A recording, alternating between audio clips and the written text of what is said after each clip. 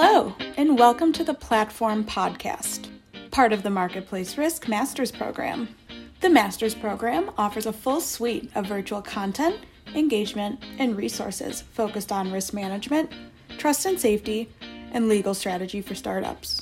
Be sure to download the mobile app from the Master's Program on the Marketplace Risk website to connect with hundreds of participants, speakers, and sponsors directly. The Master's Program is presented by Aon, Checker, Paxsafe, and we want to thank them and all of our sponsors, including Appriss Insights, King & Spalding, Seyfarth Shaw, Sittercity, Spectrum Labs, Tint AI, and Willis Towers Watson. Check out the Master's Program Sponsor Center on the Marketplace Risk website for more information about our sponsors, to view content they have contributed, and to contact them directly. Thank you for tuning into the Platform Podcast, hosted by Marketplace Risk's Elle Tucker, a former journalist who writes, speaks, and consults on the sharing and gig economy.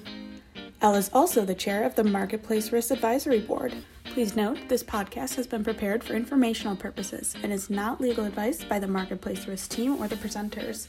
The material discussed should not be construed as legal advice or a legal opinion on any specific issue. We urge you to consult a lawyer concerning your own situation and any specific legal questions you may have. Please contact us at info@marketplacerisk.com and we can put you in touch with the appropriate professional. And now, without further ado, I will hand things over to Elle.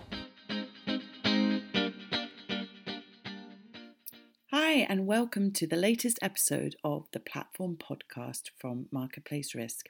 Today, I'm very excited to be talking to somebody on the other side of the globe, and that is Beck Fay of Marketplace Playbook. She is a marketplace optimization and growth specialist. Welcome, Beck.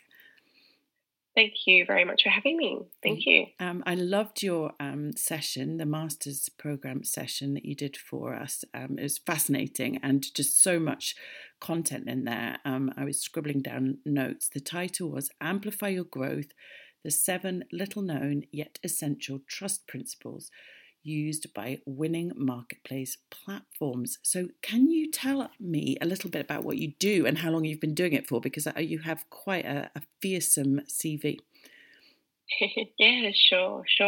Well, my background, I guess, was originally in UX and product design. That was kind of going back about 13 or so years now. But over the last 6 or so years, I've really specialised in two-sided marketplaces and multi-sided platforms, particularly marketplaces. And yeah, in that time, I've done all sorts of things, all sorts of projects I've worked on, and I've been also consulting with many marketplaces over the last few years in really helping them to understand the intricacies of how to optimize it for growth. So in that time, I've developed a marketplace map, which allows us to really dig into the core elements that go into building a marketplace product. And that enables us to really start to focus in on, number one, building a really strong foundation from the beginning to somebody who's just starting off with a brand new platform. And for people who have an existing platform, it makes it quite easy for us to, well, easy is probably the wrong word, but allows us to really jump in and understand exactly kind of where the weak points are within a marketplace, and helps us to really optimize that platform accordingly. And you used multi-sided platforms, and I do get people asking me about this because obviously the sort of classic marketplace is the 2 sides, and I talk in terms of users and providers a lot of the time. What would be an example? I suppose I've come across 3-sided marketplaces before, but what would be an example of a marketplace you might have worked with that would have had more than 2 sides to it? Yeah, good question. I guess, look, there are so many different marketplaces out there, and I'm finding that it can be just a matter of people really having. Excuse me, it is quite late at night and my brain is starting to fade on me already. It's okay. This is the joy of our global world of platforms, means that we can have these amazing meetings across the globe, but we're all on different timescales, aren't we? That's it. So what I've found is that quite a few of the platforms I work with are either kind of the later stage marketplaces that are kind of in that scale up stage, and quite a few are also kind of exploring in the early stage stages as well, where they might have gone from having two sides, and then they've actually realised on doing some assessment, doing some validation of their marketplace concept, that they've had to add in a third side, or potentially they were talking to the wrong kind of side initially. The one that kind of comes top of mind, and I can't really get past it at the moment, is the fact that there was a startup that I was working on a while ago, and that involved having Airbnb hosts on one side, and then on the other side you had people who were makers and artists that would actually be able to connect with Airbnb hosts in order to decorate their place. What I found in working with that platform and doing a lot of research was the missing piece of that puzzle was really an interior designer to actually come along and bring that all together. So that was a really, really interesting project that I was working on. It was one of my startups that I was playing around with a few years ago, and it was quite interesting to kind of see how that evolved. And that's quite a typical story I found as well for those early stage startups, where it does tend to evolve. Sort of creating that extra side. That's fascinating. I talk a lot about the whole peer-to-peer transaction and how different that is from a traditional business transaction, what we all might be used to, how we access our goods and services from a company, and it's just the company and we're the customer. And I suppose that it's technology that enables that peer-to-peer transaction, that multi-sided or two-sided transaction that we're talking about. But that technology, I suppose, in a way, has to be quite complex, because it's not as simple as just connecting two sides. But when it all began, I suppose it would have been reasonably simple, because technology wasn't that complex then. Have you worked, because you've worked in this space for a long time, how was it at the beginning? Because I suppose that although it was about just connecting two groups of people, then I suppose that was fraught with problems, and the way that technology improves, it can make that process a lot more complex, but then I suppose also a lot smoother. Is that right?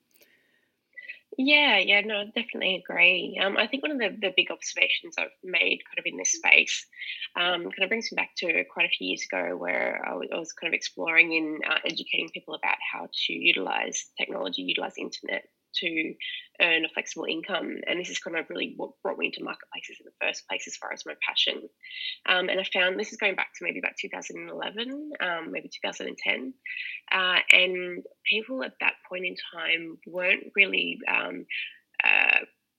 people were very hesitant about earning money online, essentially. So if you think of your suppliers of, say, Airbnb hosts, for example, people would have been very, very critical of listing their platform, listing their house onto Airbnb. Obviously, they did start doing that around that point in time. But what was really interesting was that they were really, really hesitant.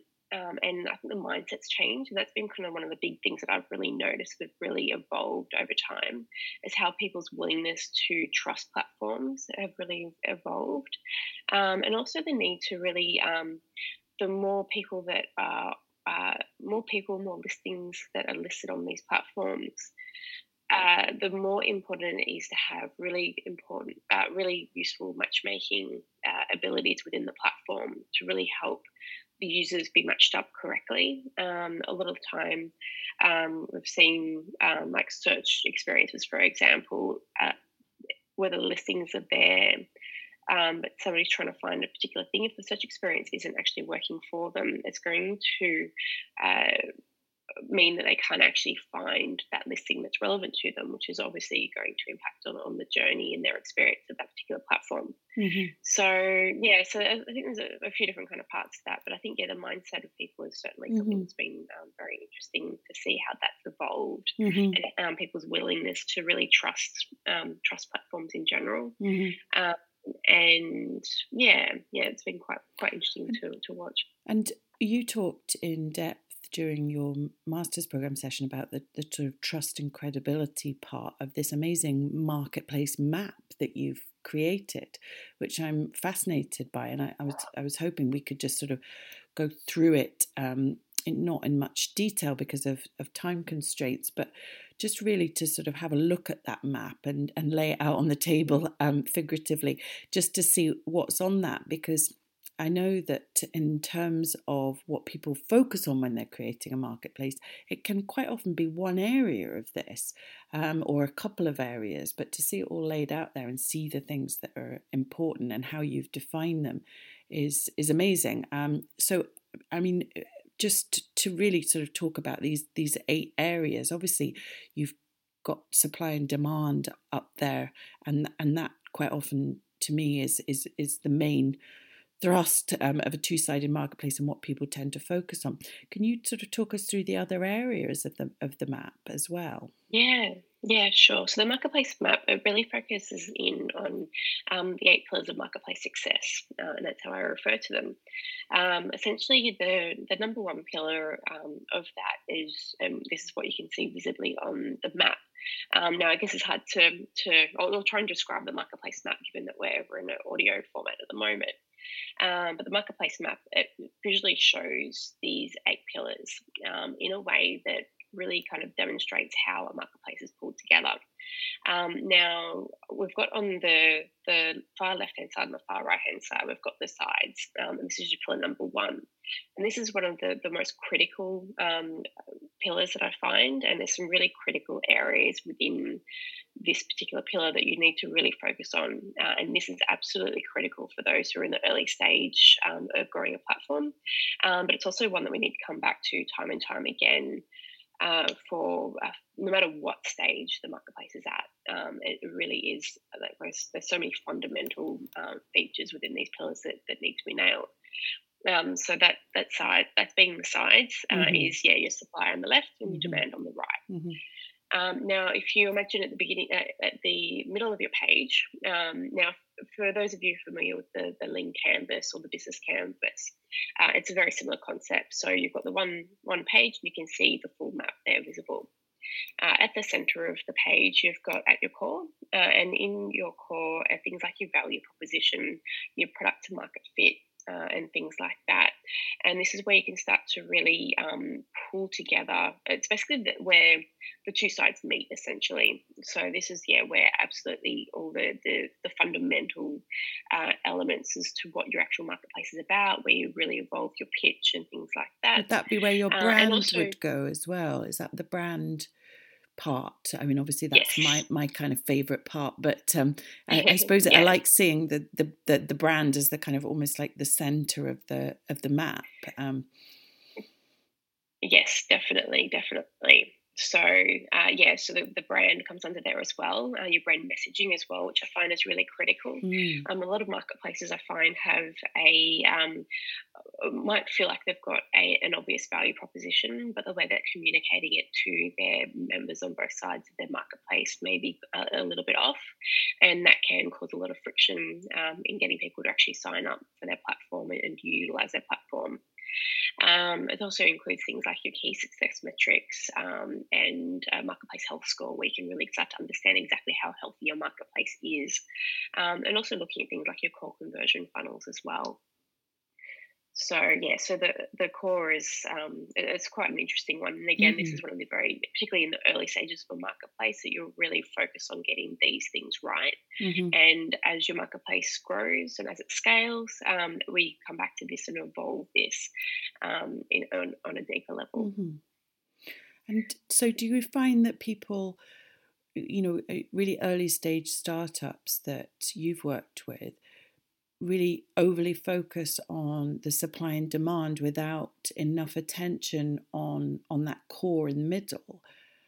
Yeah, no, definitely. I think one of the big challenges and the mistakes that people do make in the early stages is not testing some of these core elements as quickly as they can, and they kind of skip over some of the vital elements as well, which really trips them up later on. Mm-hmm. So one of the things we really dive deep into in the sides pillar is really understanding the core of the users as far as their needs, desires, their objections, their mindset, their fears.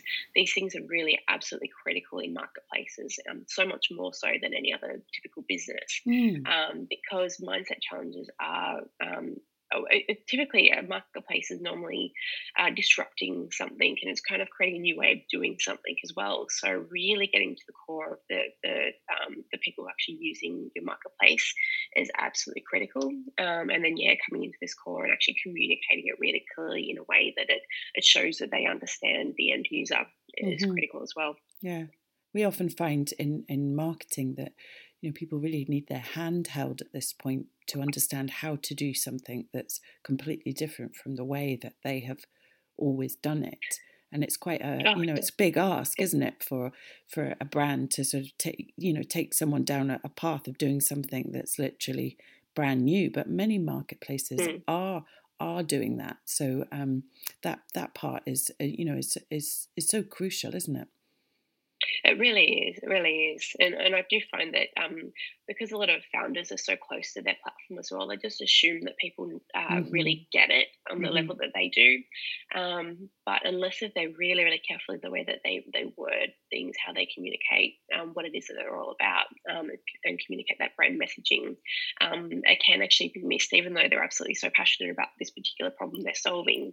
If they're not communicating it clearly, it's just, it just can make things super challenging for them when they try to gain that initial traction and to really grow up. Yeah, we're obviously immersed in this world, and a lot of these ideas are very familiar to us. I always think a good test is when you talk about a marketplace platform idea to somebody who's not immersed in this world, and quite often the reaction can be, "Oh, I didn't know you could do that." So say, for example, you can, rent out your driveway for someone else to park in and earn money via an app for that.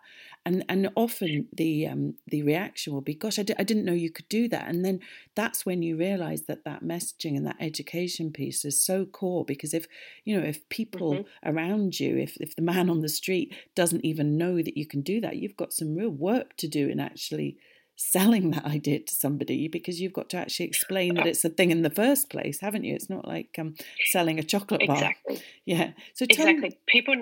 Yeah. Sorry. No, I was going to move on to the tools section, because I think that's really an interesting part of the map, and one that I can imagine that people might not see as sitting on the map and seeing it as being somewhere else, which isn't the case at all. It's very much part of it, isn't it? So what sort of tools are you talking about? Yeah. So pillar number 3 is the tools and interactions. Now, this, for those of you who've watched the Masters session that I've ran, I spoke through some critical elements that you really need to understand as far as a marketplace, and that talks about our job as a marketplace founder is really about getting people from place A to place B. Place B being their point of true success. Now, true success varies depending on what your platform is all about. But essentially, if you look at it from their point of view, what you want to do is really move them through your platform so they can actually achieve the particular thing that they set out to achieve. So, for example, if we look at Airbnb being the most obvious, somebody who's looking to go on a holiday and they're looking for a place to stay, their point of true success is going through the process of actually finding a place that's suitable for them, going through booking it, having the stay, and then post the stay, being able to look back and go, yep, that was a great visit. It ticked all the boxes and achieved what I wanted to achieve. That's what I consider to be true success. And that true success is based on what we know from talking to real people, real users. It's not an assumption. So if you kind of imagine that journey, what we need to do with tools and interactions is really understand what are the different touch points throughout that journey that need to really happen in order to make that journey successful. And then we start to really break down how do we reduce friction along that journey. And that's our job as a marketplace founder, is to really move people through that journey as quickly and efficiently as possible without stressing them out and causing frustration. Now, if you imagine kind of two lines parallel to each other, there's interactions that happen between both your supply and your demand sides, and in between that is your platform as well. And one of the big challenges, and this is where the optimization of a marketplace comes into it, when we're optimizing a platform, we really need to understand what this journey should look like. And we then start to break down and understand how it's where those interaction failures are occurring. And by doing that, it enables us to really start to optimize effectively. And this is where we look at things like your key interactions and different tools and features that enable that journey to happen smoothly. So, and it's all about really empowering the users to really get the jobs done that they need to do through your platform. Mm-hmm. So it's not necessarily tools and features, which people might be kind of thinking of, although it definitely comes into that. But it's really about stripping it back to that journey and really understanding exactly what are the core essentials we need to be offering the users to achieve the result they're out to achieve. Okay, so would that be things like sort of trust ratings and payments and these sorts of things that you're kind of adding to the platform, or not Mm-hmm. necessarily just that? Yeah, so generally when I think about this particular one, things like the trust ratings, they would come under the trust and credibility pillar typically. We strip it back to things like things that are critical to the actual function, critical to that success happening within the platform. So the payment, for example, that's definitely critical. Mm-hmm. So making sure that payments can go through smoothly. Another one, for example, would be the chat facility or the booking feature, the calendar, things like that enable people to actually book, and things like that. Mm-hmm. And you talked earlier about matchmaking and the importance of that. It's something, again, I would imagine gets overlooked, is that sort of assumption that you're going to, once you're on there, you're going to find the other side of the equation. But that's not the case at all, is it? No. And this is something that became really obvious to me after I'd worked on the redesign of search experiences for a few different marketplace platforms. As I mentioned, my background being UX, so I've worked on a UX process, UX piece for search quite often. And during this, it became really obvious that it didn't matter how many listings you have on your platform and what quality those listings are. If you can't actually make people connect people with the correct listings, it's just your platform's not going to work, and people are going to leave because they're not finding the results they're looking for. Even if it is just kind of sitting there buried on the side a little bit, you really need to make sure that what they're looking for is surfaced to the top, and that's absolutely critical. The matchmaking can come in a few different formats. So things like the obvious search experience that we would see on something like a real estate platform or a car rental platform, for example, where you're searching for the key features you're looking for.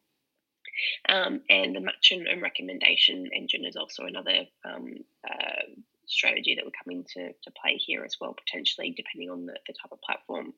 And curation is key here as well.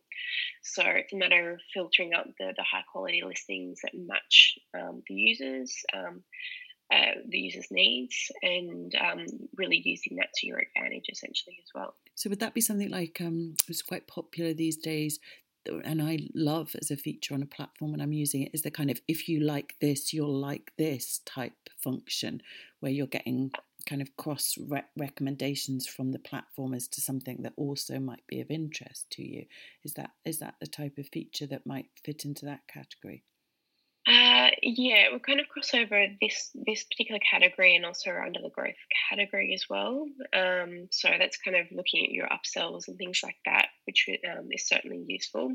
The matchmaking focuses predominantly on the core. I guess it kind of would come under here as well.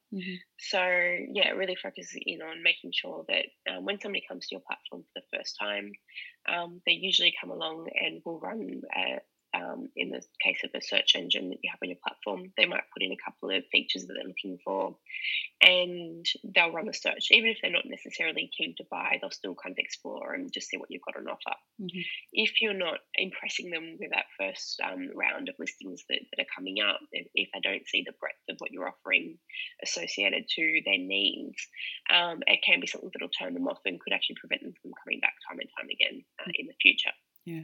And the next area of the map is the trust and credibility, which will be, which you've talked about in a lot more depth in your session for the master's program. So we can probably refer people to that great session and talk briefly about the three remaining areas of the map in the time we've got, which is the business model and profitability, the growth, and also this final part of the map, which is the emotional layer. So do talk us briefly through those, because I think this is it creates such a great picture to be able to bring this map into our minds.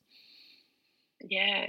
So the pillar number 6 is the business and revenue model. And this, even though the marketplace map focuses predominantly on the product itself and product design, the revenue model and business model still really come into play here, because depending on the strategy you're using for your revenue model, obviously impacts on the friction that's created in that journey and whether you're turning away people due to the revenue model.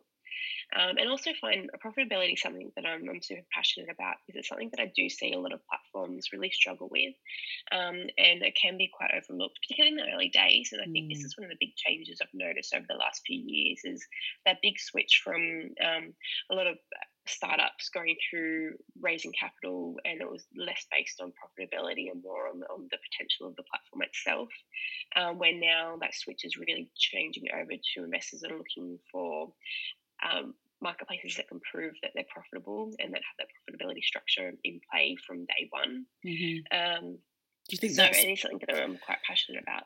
Do you think that that's anything to do with the fact that some of these big platforms, the ones I'm talking about, have reached sort of IPO stage without actually profitability or any prospect of that as reported, because I presume that investors are kind of wondering, if there's maybe a second wave coming that might show, profits a bit sooner than that.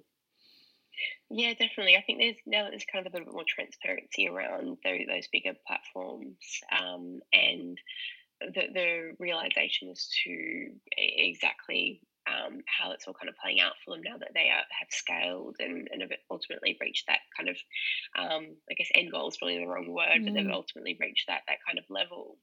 I think it certainly highlights the need that profitability is really important, and it's something that I believe is possible. No, platforms are so broad, but I'm always a big believer in creativity can solve a lot of problems, and I think profitability is one of those as well, where you can quite carefully craft your platform around that as being a focus. There's some interesting discussions as part of the master's program, and actually these podcasts that I've been doing around the importance of the right insurance when it comes to profitability. It's not something that people necessarily would connect, and that's absolutely fascinating, because obviously it plays a big part in profitability. And then growth obviously is the next area on the map. Yeah. So this pillar number 7. This is where we kind of talk about growth and retention and that side of things. And this is one of the really wonderful things about marketplaces, in that once you have that critical mass, you really do start to gain those network effects that are building up your platform time and time again. So if you can structure your product in a way and strategize in the way that you're designing your product, you can actually really ultimately design a product that is going to you can leverage in the future, as far as that growth. So this is why the growth is actually brought into the marketplace map. Because it looks at things like the category density and how you do your crossover funnels. How do you transfer people from one side to the other side of your platform? So from a supplier to somebody who might become a customer or vice versa. And also looks at things like retention as well. So it's quite an interesting pillar. Yeah. And then the emotional layer, if I said that, is that right? Is that the description? That's right. Yeah. Which I love. Yeah, Which I love yep. the sound of, because that's a great final area of the map. So to tell us briefly about that.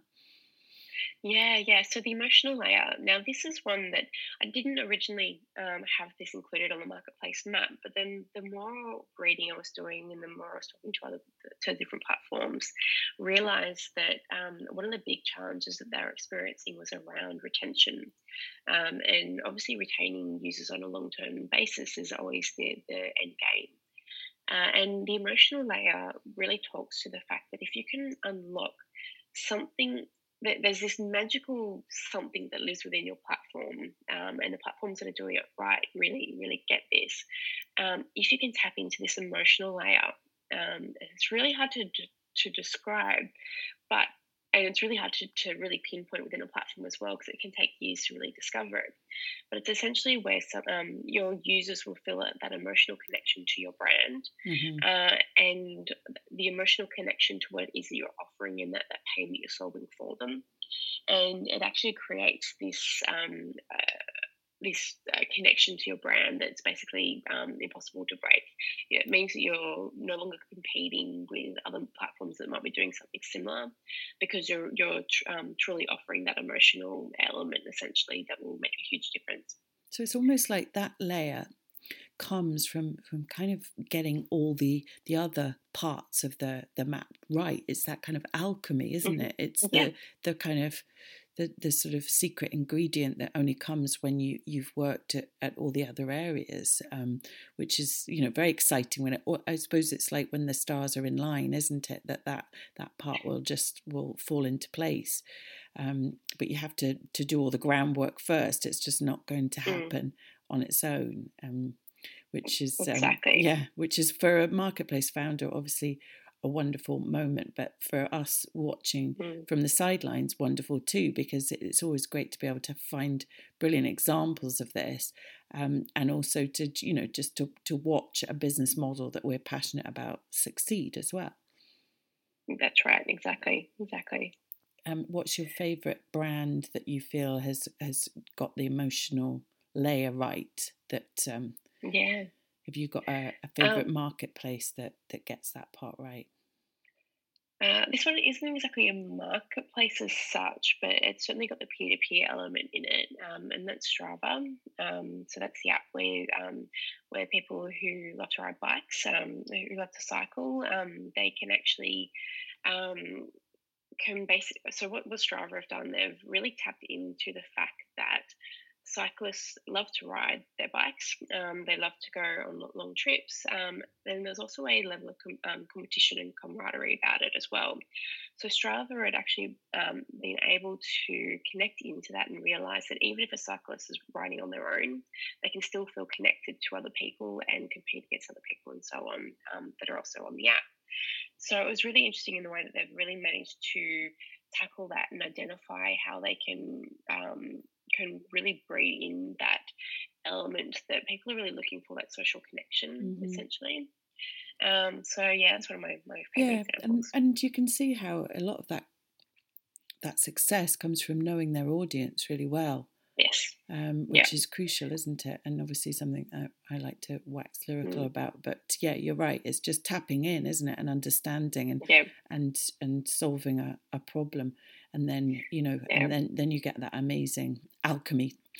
Thank you so much, Beck. It's been absolutely fascinating. Now I know that you've very kindly set up some downloadables just for Marketplace Risk. You don't happen to recall the URL for that, do you, off the top of your head, that we can refer people to? Otherwise, we can just include that in our social links. It is marketplaceplaybook.com/MPR-amplify. So that's our MPR for Marketplace Risk -Amplify. Brilliant. So and there's a bundle that includes the marketplace map. So if you're curious about what that marketplace map looks like, that's the best place to kind of get hold of that. as well as some extra stuff around the trust and credibility pillar as well. That's brilliant. Thank you so much for setting that up for us, and thank you so much for being on the podcast today. Thank you very much. It's been wonderful talking with you. Thank you for tuning into the Masters Program Platform Podcast. Check out the Masters Program on the Marketplace Risk website at marketplacerisk.com, where you will find 12 tracks of content featuring over 80 speakers and more than 65 sessions. You can also download the mobile app to connect with participants, speakers, and sponsors from around the world. Be sure to follow us on social media at Marketplace Risk. Tune in next week for another podcast.